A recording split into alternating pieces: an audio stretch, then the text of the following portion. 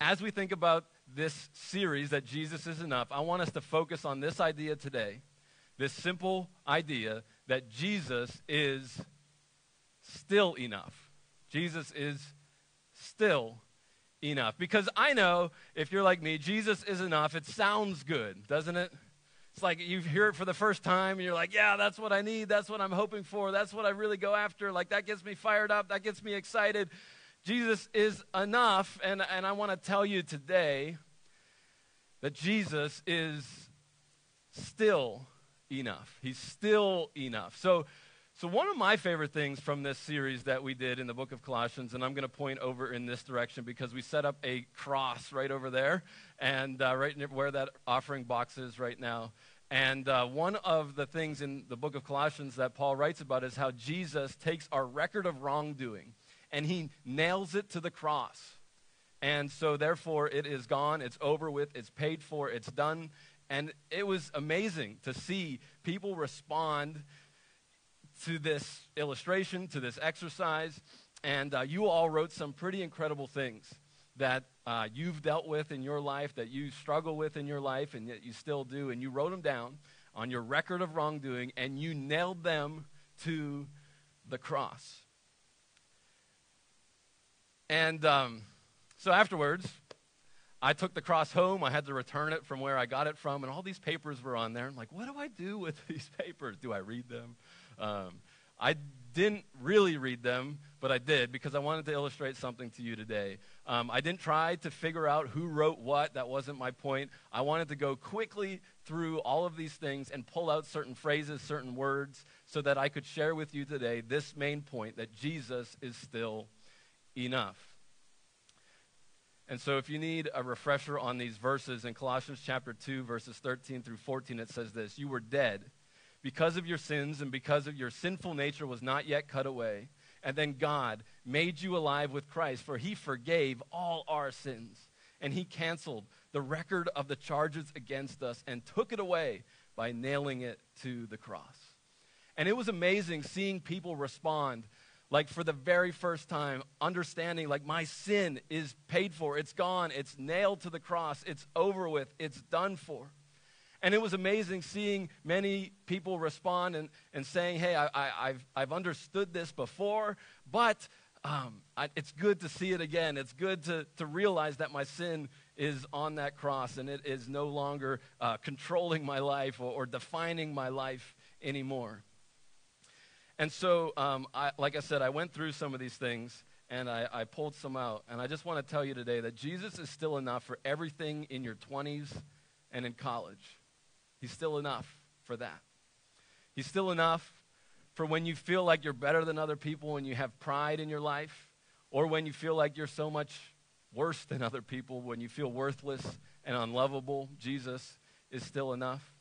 He's still enough when you wish that you were a better parent, when you wish that you could get those years of your life back and you wish you could do it differently. Jesus is still enough.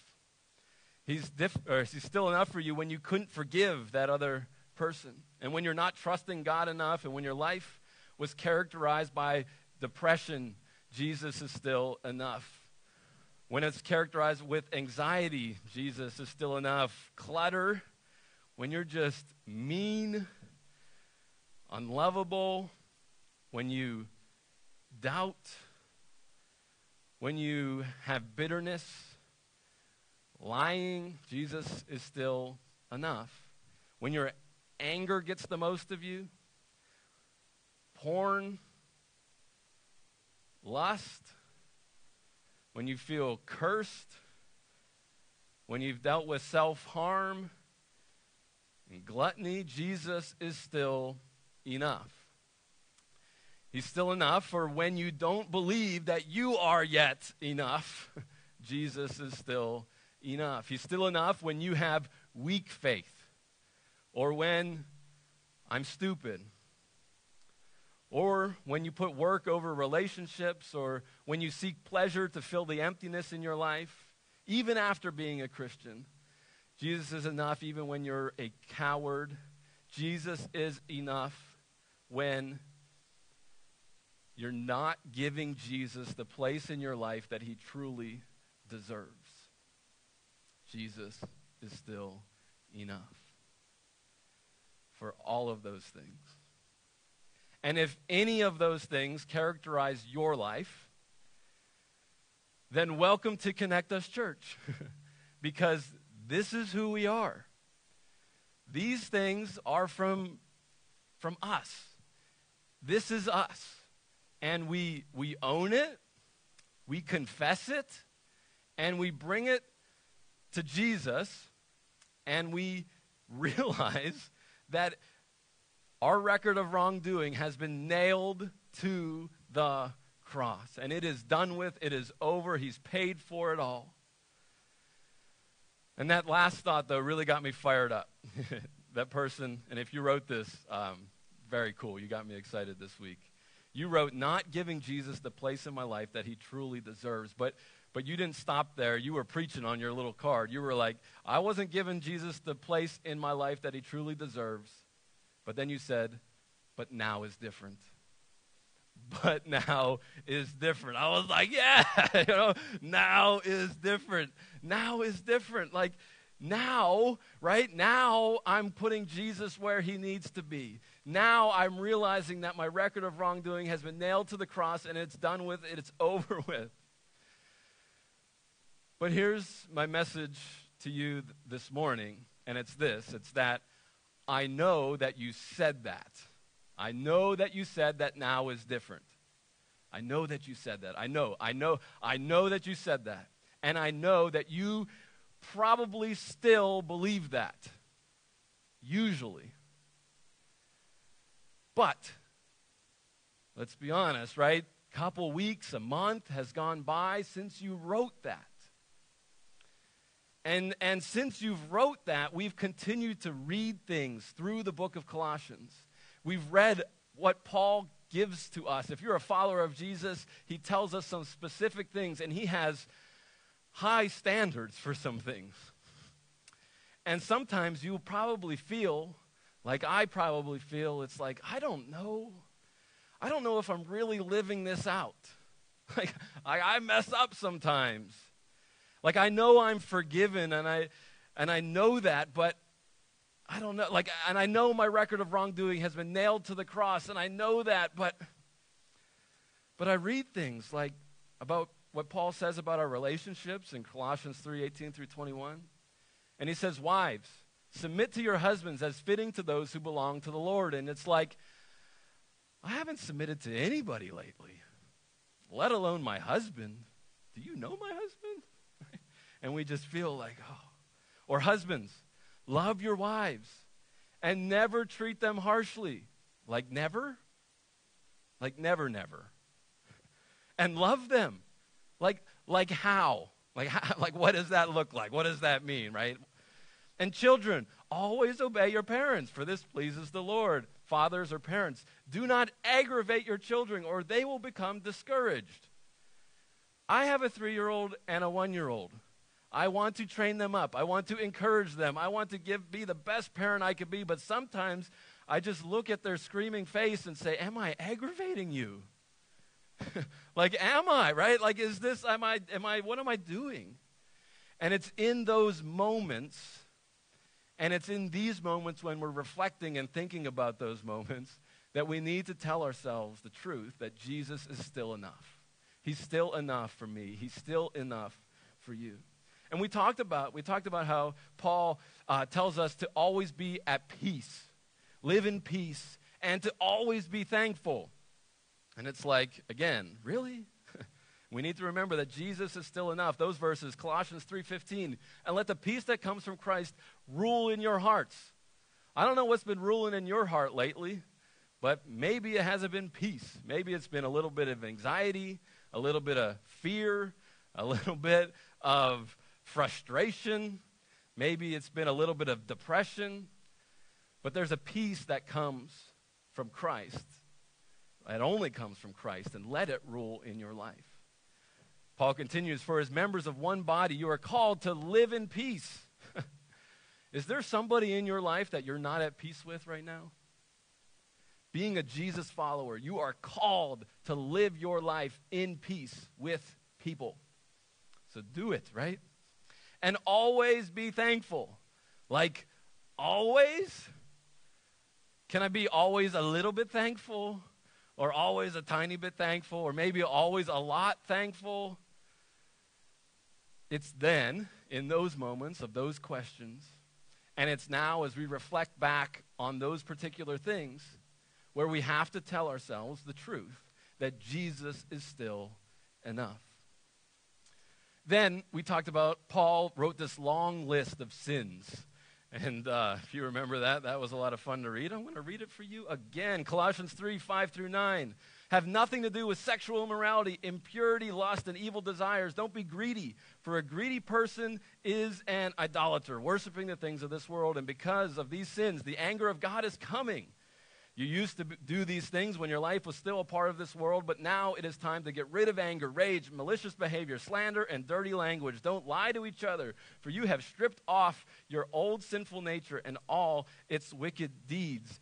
And it's like, I can't read that list fast enough, get it off the screen. Jesus is still enough. Even if our life, it looks a little bit more like that than we wished it would, right? Jesus is still enough. We don't get it right all of the time. We don't make all the right choices all of the time. We don't come to church, we don't come to a place like this united in our righteous goodness. We don't come here to show off how perfect we are. We also don't come here to show off how much we could care less about God and care less about the Bible, right? We come united in Christ, humbled as sinners, recognizing our need for a Savior and learning to live like Him more and more every day. And if we do this successfully, if we live this way, if this is true about our church, then we will really make an impact on our community. I think living this way really makes a difference in our community, in our lives, in our circle of friends, in our families, in our neighborhoods. Because what happens is like that type of living creates a really unique people, a really unique group of people. And one of the really awesome things that happens as a result of people living this way is all different kinds of people can get together and be united in Christ.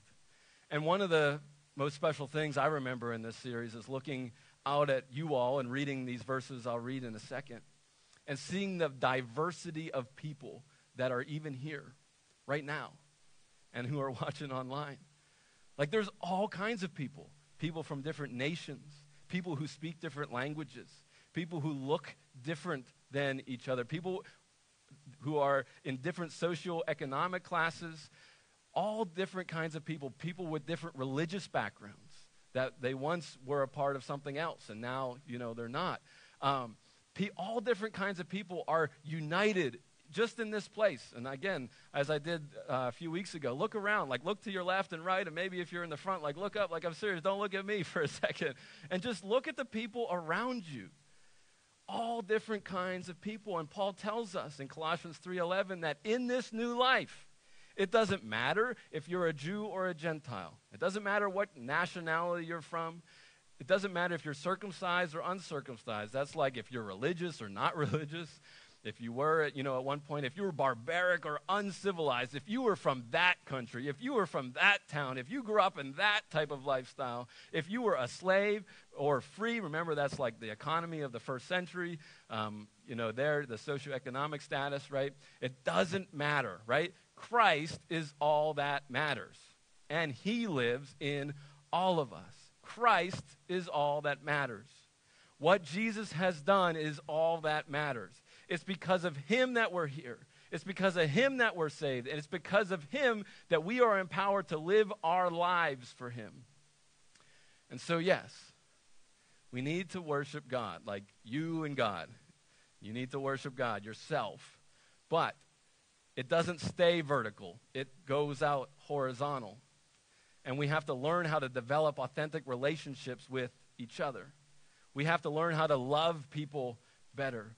We have to learn how to walk with people through life better and disciple people better. And that's one of the things that we value at Connect Us Church. We value developing authentic relationships. And Jesus is the one who makes this happen. And as we looked at these verses and reviewed and reflected on some of them, our husbands and wives and children and employers, employees, relationships, what Jesus has done is he created like a new way to live out those relationships. So as we talked about, like a husband and a wife, right? There's a special, unique thing that you have, that only you have. And when wives are submitting to other people's husbands and husbands are loving other people's wives, it becomes a problem, right? There is something unique that God has created for you two. But what Jesus has done then, he's created something like bigger than that. Like something outside of like our normal time and space, our earthly understanding. Jesus shows up and he tells us, and Paul tells us that your relationship, husband and wife, it illustrates the way that God loves the world, the church, Christ and the church. And it's like what? Like the way that I love my wife and my wife loves me shows something greater than that? It's like, yeah. And like when you think about your boss and your working situation, like there's someone that you work for. You have a specific relationship with them because of that. There's a specific relationship that you have. That if you were to move somewhere else, you were to work somewhere else, your relationship with that person would change. If you were to attend a different church and your relationship with the pastor would change, like I wouldn't be your pastor anymore. But what Jesus has done is he's created this like new way of living that regardless of your earthly relationships, whether you work for this person or not, whether you live here or not, like he's created this new thing, this new category that we're all brothers and sisters in Christ, that we're working together, or we're all created in the image of God, and so therefore we are to love and serve one another. We're to pray and care and share Jesus with one another, regardless of what like our earthly relationships look like. And I loved how my youth pastor, Pastor Tony, was there to preach that message for us, because it just showed like he's not my pastor anymore, but yet we can have a relationship that's bigger than like what we experience on the day-to-day normal earthly level. And so what does it look like to go from the old way of looking at the world, maybe the normal way of looking at the world, and looking at it in a transformed way, a living for God way, a living in the power of the Holy Spirit way? And I think this is really one of my favorite topics to preach about, this idea of this old self and this new self.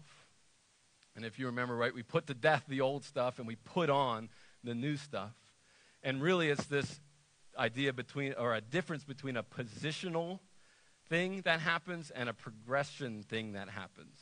And so positionally, when you put your faith and trust in Jesus Christ, between you and God, you are saved. You are secure. The Holy Spirit comes and seals you until the day of redemption. Like it's done with. The old self has passed away. You're forgiven. You're guaranteed a place in heaven. You have a right relationship with God forever. That is your position. You are given a new nature. And then every single day after that day, now you're living in a progressive, what's called sanctification process of becoming more like Jesus, of learning how to live into the new life that you've already been given. And so some days you might feel like, wow, I really messed this up. I haven't come really far at all. And it's in those moments that I want to tell you again that you are right where God wants you to be. The fact that you even recognize that is a good indication that God is at work in your life. Like if you were just wondering, like, I wish I could just defeat this sin. I wish I could just be more like Jesus about this particular thing. God is at work in your life. And he is going to take you to be more like Jesus. And the thing that comes against and stands against the way that we work and live into this new reality that God has given us is what I like to call rules.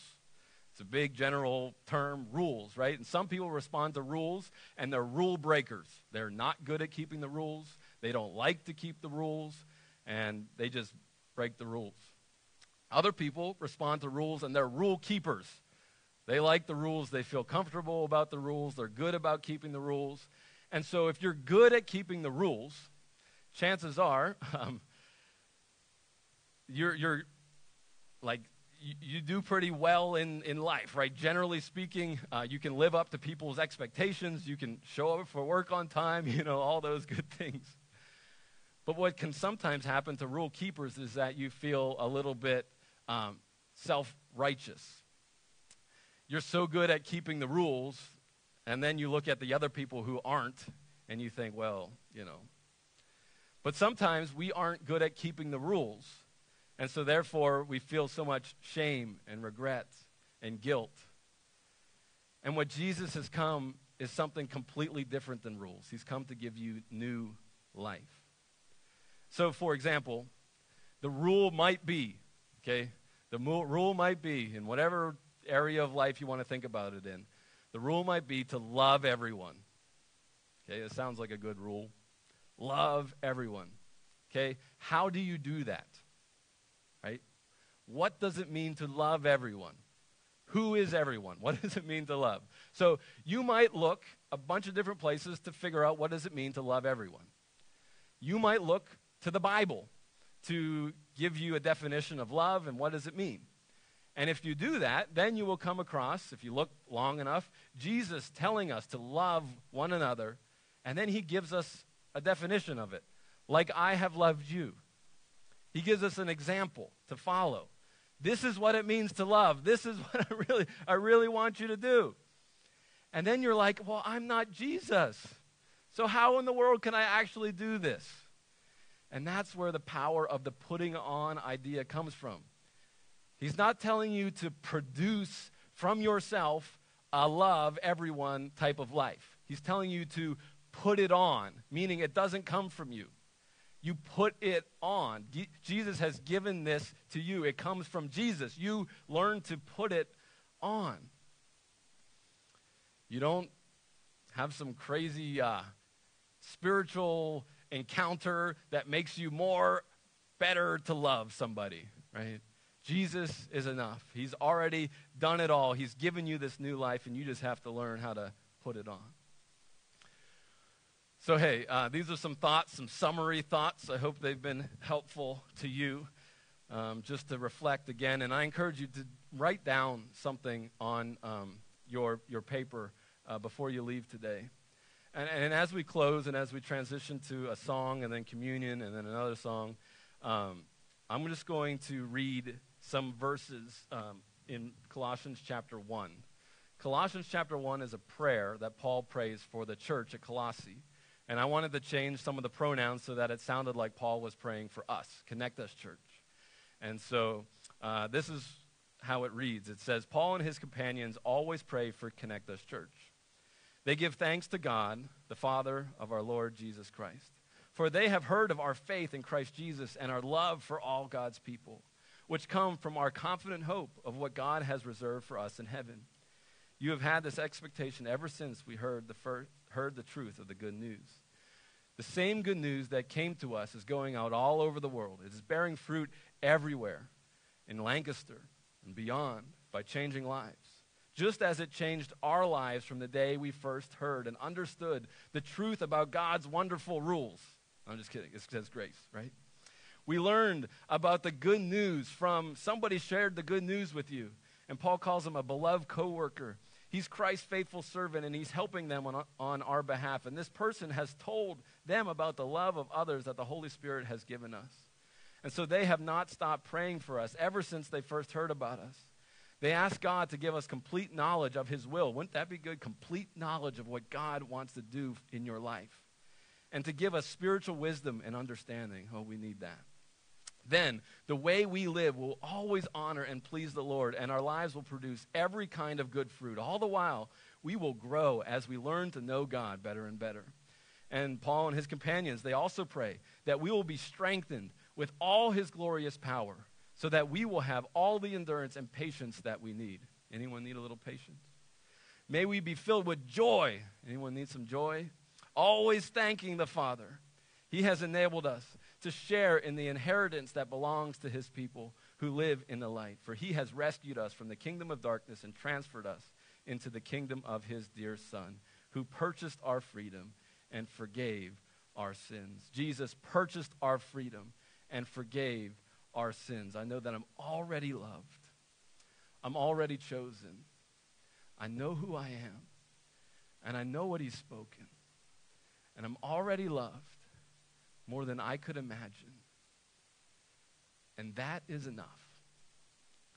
That is enough. That is enough.